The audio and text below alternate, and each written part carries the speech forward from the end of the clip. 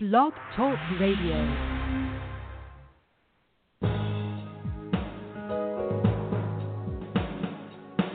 Welcome to the Neil Garfield Show, a presentation sponsored by www.livinglies.wordpress.com, GTC Honored, and The Garfield Firm, serving all 50 states with news and analysis of the latest bank scams against borrowers, homeowners, consumers, and investors, and providing legal representation throughout Florida. This program is for general information only. It is not a solicitation for services or legal representation and should never be used as a substitute for advice from a licensed professional. And now, here's world-renowned financial expert, attorney, and blogger, Neil Garfield.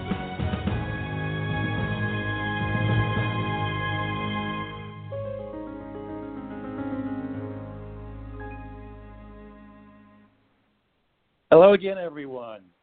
It's Charles Marshall here, and on the West Coast Foreclosure Show, which again, every other Thursday, I'll be on with the listening audience.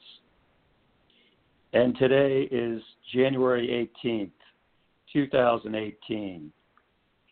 I am broadcasting live from Southern California. Neil Garfield will continue to broadcast his regular show on alternate Thursdays. The show is brought to you by GTC Honors, Living Lies, and LendingLies.com. And it is made possible because of donations from listeners like you. Thank you. Any amount you're able to donate is appreciated, and you can donate directly by selecting the donate button on the blog at www.livinglies.wordpress.com. And I have again joining me today Bill Padalo, who I always appreciate coming on the show with me. Welcome, Bill. Hi, Charles. Good to be back. Thanks. And you uncovered a case recently, Bill. It's a Deutsche Bank case, and it's actually out of Texas. Now, it's a judicial foreclosure case. So, in this particular case is the plaintiff. And to give the listeners a little bit of backstory on this, this case goes back a couple of years. However, I think the holding in this case is something that could be applied in non-judicial foreclosure states, whether those states are on the West Coast, in the Ninth Circuit, or not. One of the interesting things about Texas as a state is that it has significant foreclosure caseloads that are handled both judicially and non-judicially, meaning there are a lot of non-judicial foreclosures in Texas. There are also a lot of judicial foreclosures. So both methods are used in Texas. In this particular case, again, is a judicial foreclosure case.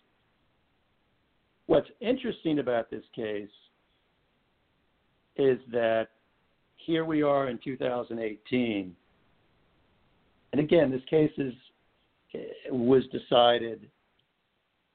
It was decided in the middle of 2015, but by then, as a lot of listeners know,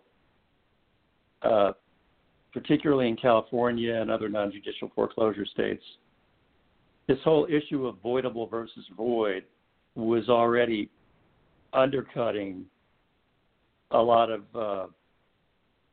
plaintiffs in non-judicial foreclosure states. And here we had a judge in this Texas case that was really holding Deutsche Bank accountable. And he was really taking the law as it should be taken, where assignments have to be proved, assignments have to be endorsed, assignments have to be presented. And there were two critical issues in this case that ultimately deep six Deutsche Bank's position. And those issues had to do variously either blank endorsement of the note or in the alternative an actual signed endorsement. And the judge was not satisfied in either realm and by either analysis. Bill, if you would tell the listeners a bit about the case and how the judge came to his ruling. Well, sure. Well, first I just want to thank all the people and the listeners out there who send me a lot of information across my wires. So sometimes I get a lot of maybe too much credit for uncovering this or that, but it's really a credit to all the people who share information and send these types of documents to me that I get to see and review and share with, again, Neil and all you listeners. So I really appreciate all the shared information and the continued support. So this is one of those cases that came across my desk, and it was, as I was telling you earlier, just before the start of the show, it's very reminiscent of some of the very early rulings that came out right, at the onset of the crash, where the very first foreclosure cases that would come in, the judges would actually analyze it and hold the bank or servicer's feet to the fire by proving their evidence in their case, and would call it like it is, just like we have right here. And so it's kind of refreshing, and it still provides a ray of hope that at this stage of the game, or at least in 2015 when this came down, that we're getting a really good, sharp analysis on a case in which really mirrors the vast majority of all of these securitization cases across the board. I mean, the same set of facts typically exists for the most part in all of these cases. And so what's really important that jumps out on this case, and for people that are now or currently in litigation or have litigation in the future, maybe not so many of those that have already gone down in flames over the last few years. But in most of these cases, you will have a situation where a note is presented at some point in an initial litigation or bankruptcy proceeding that does not have the endorsement of any sort on it. And then later it comes that fine, you get that traditional ta-da last-minute endorsement. And what's really interesting here in this case is that, Deutsche tries to come in the late stages and tries to, misrepresent the record and slip a new note into the proceeding, and this judge wasn't going to have anything to do with it.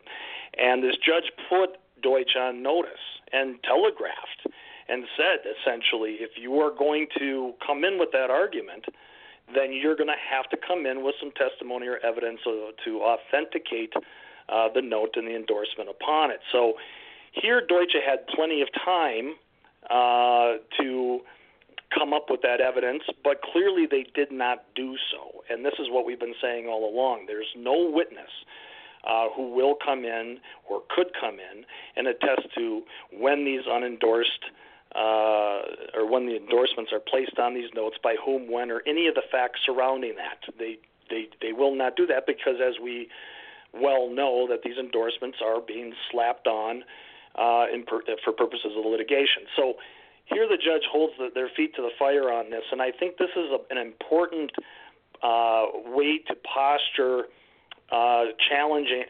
your position and challenging these folks by saying, listen, the original note I signed, wherever that is, the note I signed did not have an endorsement on it. Or I'm going to challenge that endorsement because there is one that's been presented without an endorsement on it, creating that issue of fact to force the other side to explain itself and all the facts surrounding that.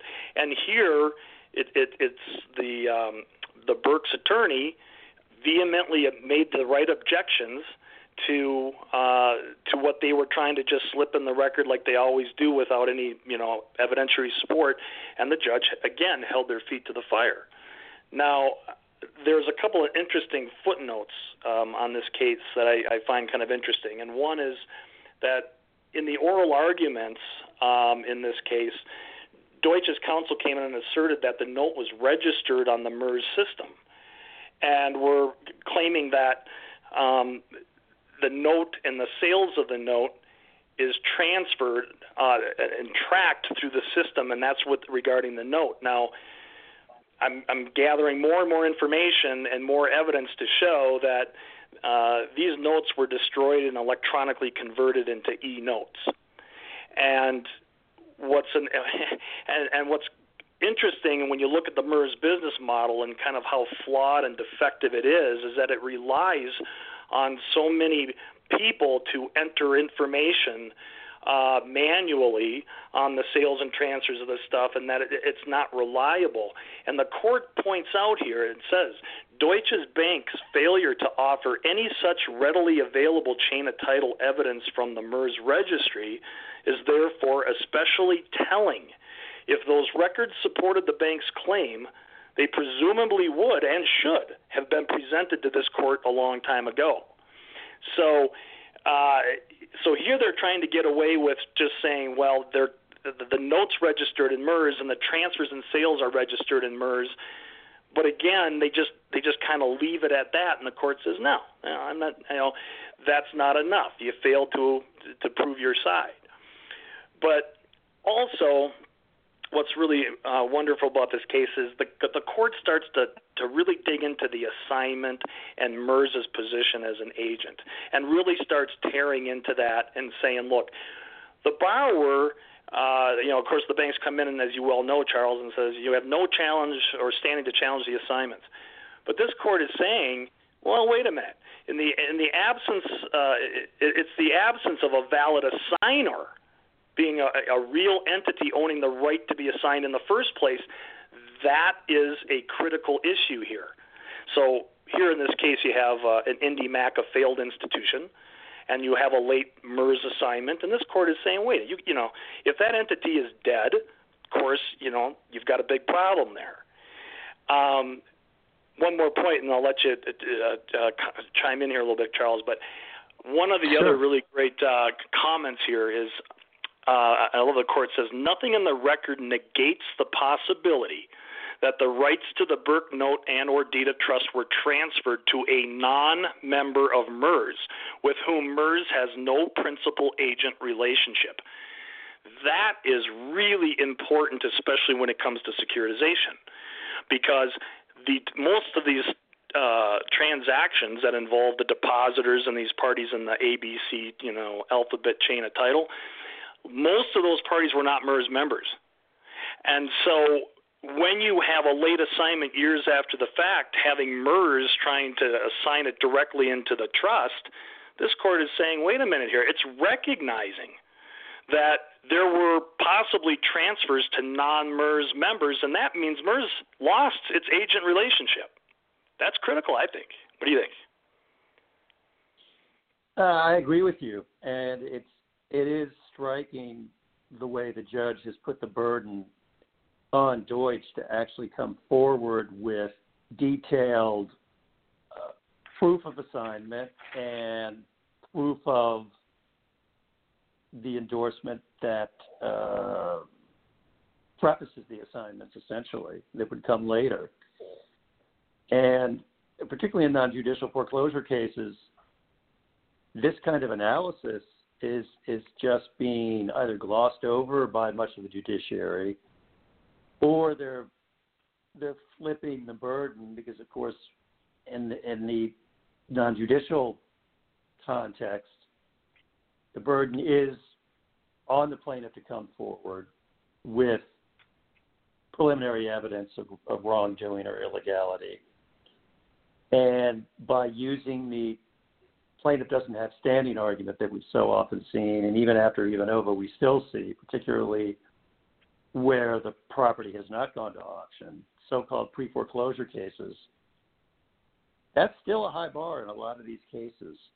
And this is kind of highlighting one advantage of judicial foreclosure, as much as those cases are even more of a burden for homeowners in some ways, because they absolutely have to muster a defense and find a decent attorney to keep themselves from being, essentially railroaded and then thrown out of their homes with minimal legal procedure, at least with an attorney when they're on the defense and they're sued.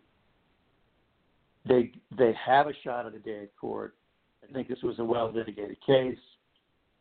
I think these homeowners did get their day in court, and the right decision was essentially rendered by using proper and formal interpretations of agency law, and now an endorsement in blank and or another type of endorsement has to have proper evidentiary authority. I mean, do you think this is something that could be used in a non-judicial foreclosure setting, particularly through discovery?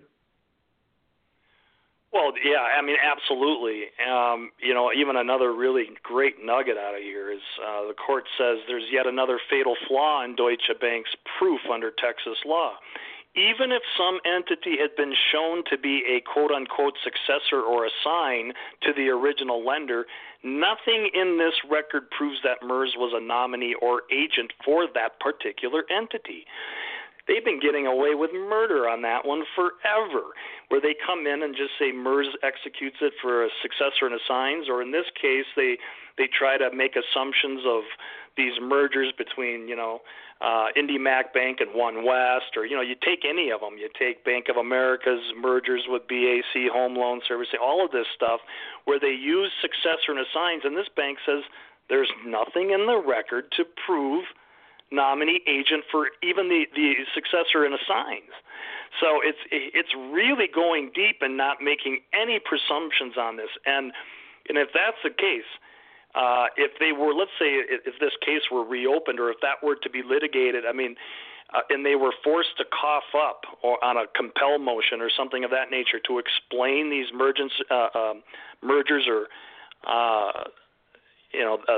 the agencies between these parties, if they were forced, they don't have it. They absolutely don't have it. And that's why this court says it's very telling. A lot of this stuff, this court sniffed it out right away and just and knows that look, everything that you come in here with all your paperwork and your positions on this stuff, you have nothing beneath the surface to support it by way of evidence or testimony by anybody. And that's the same MO in every one of these cases, Charles. If you're allowed to get into discovery and you're allowed to challenge this stuff, and the court is going to ask the same questions, I think the homeowners would win every single time, just like they did here in this Burke case. I mean, I see some applicability of this case along the lines of what you're suggesting. I think in California, for example, we would have to move the judiciary off of this kind of whack-a-mole scenario with MERS, where they're allowed to be essentially at the same time, be in a position where they can claim nominee status and some sort of sleight of hand, almost beneficiary status at the same time, when clearly they can only be a nominee and not a beneficiary. And yet, again, they sort of elide the distinction, and for the most part, courts have signed off on allowing this kind of sleight of legal hand so that they end up being legitimized as an intermediary. And I think the other thing that's striking about this opinion is, it seems like this is an old school judge, in that he not only knows the law, but he knows how to write as well. One of the things that I was most struck by in this opinion is the following. Quote, after 4 years of litigation, including court-ordered mediation and trial on the merits, the time for such a de ex machina maneuver has long since passed. The Burkes are entitled to the finality of judgment that our judicial process is intended to provide. The bank's request for a do-over is denied, unquote. Because just to give a little bit of, more perspective about the dynamics here to the listeners, this particular ruling came on the heels of it's a motion in Texas to amend the ruling that had already transpired. So they took the case to trial in a judicial foreclosure. They lost at trial based on their failure to prevent probative, specific evidence, real evidence, of either an actual endorsement of the note or even how and why a blank endorsement has been specifically arranged. In other words, they had to bring in some proof of authentication, and they didn't do that. Nothing that would meet evidentiary standards, and it's just very impressive the way the judge knows the law, knows agency law, follows it very cleanly and precisely, and also follows the threads and logic of his own opinion. Well, he goes one step further, and he says that quote, this absence of documentary proof mirrors the lack of any testimonial evidence of holder status. Given its utter failure of proof, Deutsche Bank's continuing assertion of a right to foreclose as a holder of the note is not just groundless, it is frivolous. So he's calling it out and saying, listen, you've been put on notice, and you keep coming back for a bite at the apple, and you're ignoring the evidence that I'm asking and requesting that I've told you I want to see. Clearly you must not have it, and so therefore you're continuing to press this and to prosecute this in spite of any evidence is frivolous.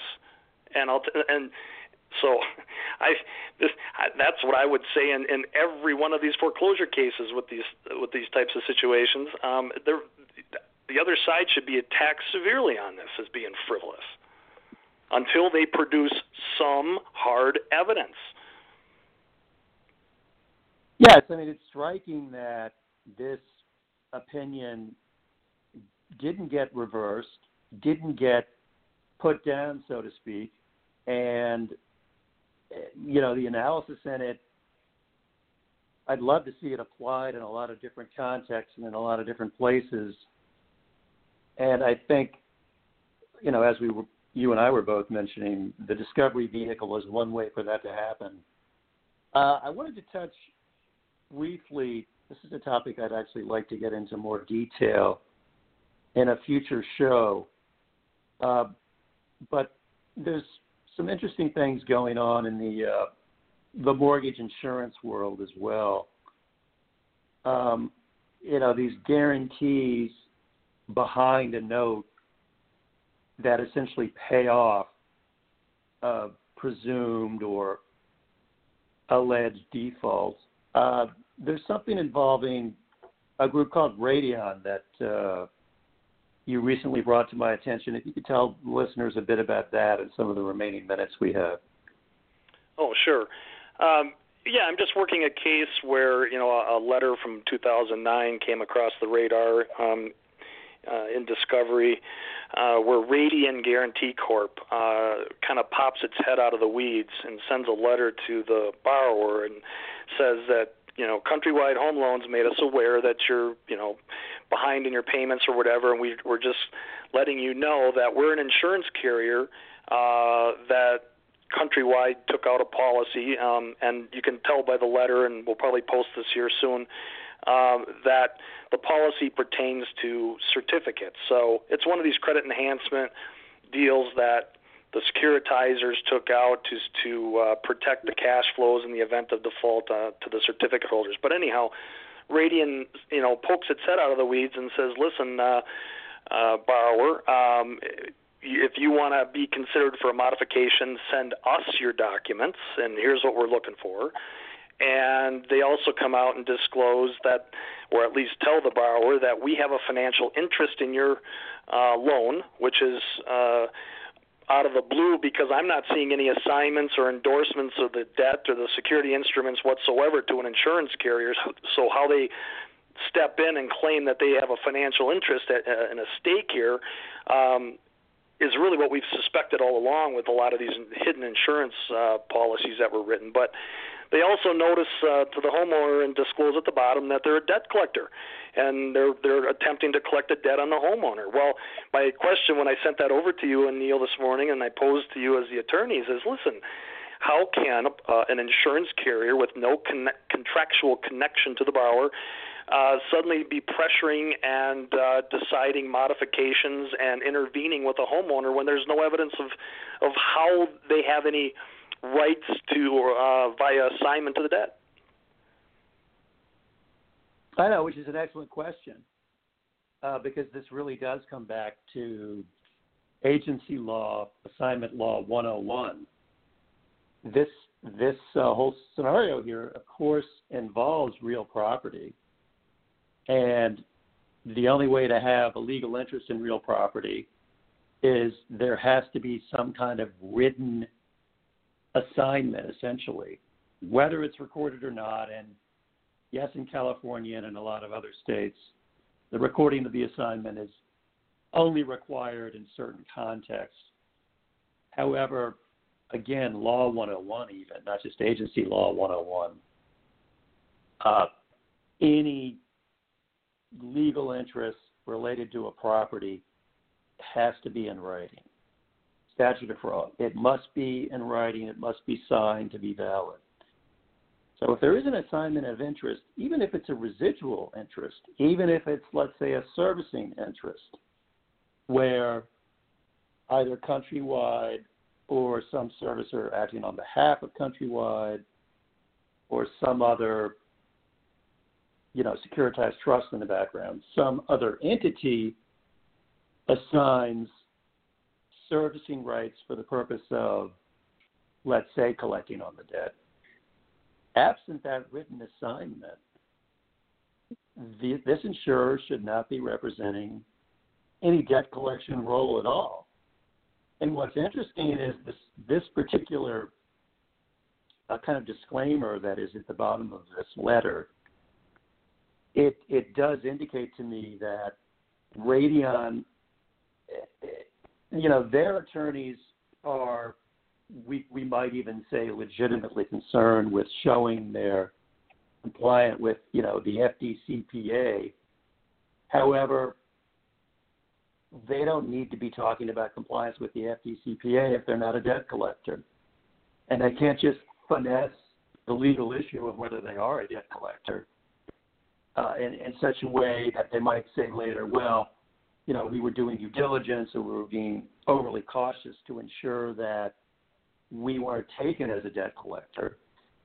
No, I don't even think that's the right analysis here. I think the right analysis is they should not be invoking this disclaimer unless they really are a debt collector. And they're not unless there's a written assignment from one of these other entities in this whole backdrop related to this whole loan situation.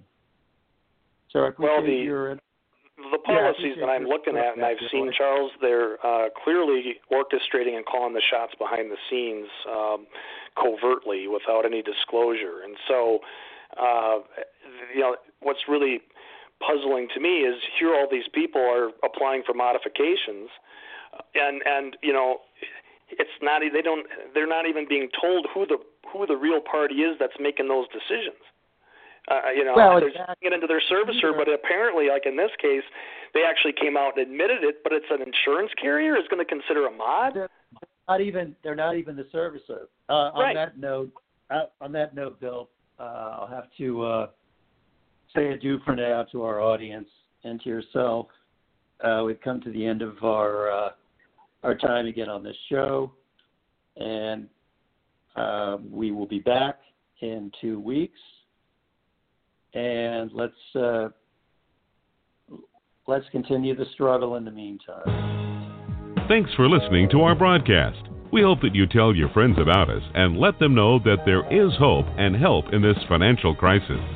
Tune in every week to The Neil Garfield Show for free information and advice, and visit our blog daily at The Living Lies blog. We provide support services, the latest strategies, analysis, expert consultations,